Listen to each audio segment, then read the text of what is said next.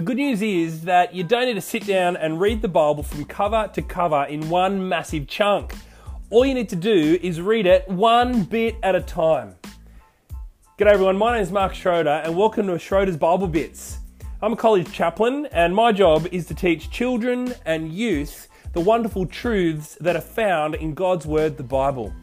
I speak at chapels, at youth services, at church services, I teach at kids clubs and lunchtime Bible groups. At all of these places I always teach from the Bible because I'm convinced that from the Bible we get to learn about God and how He has loved us and how He has saved us through Jesus. Tune in and continue to learn about Jesus for yourself, not in one chunk, but bit by bit.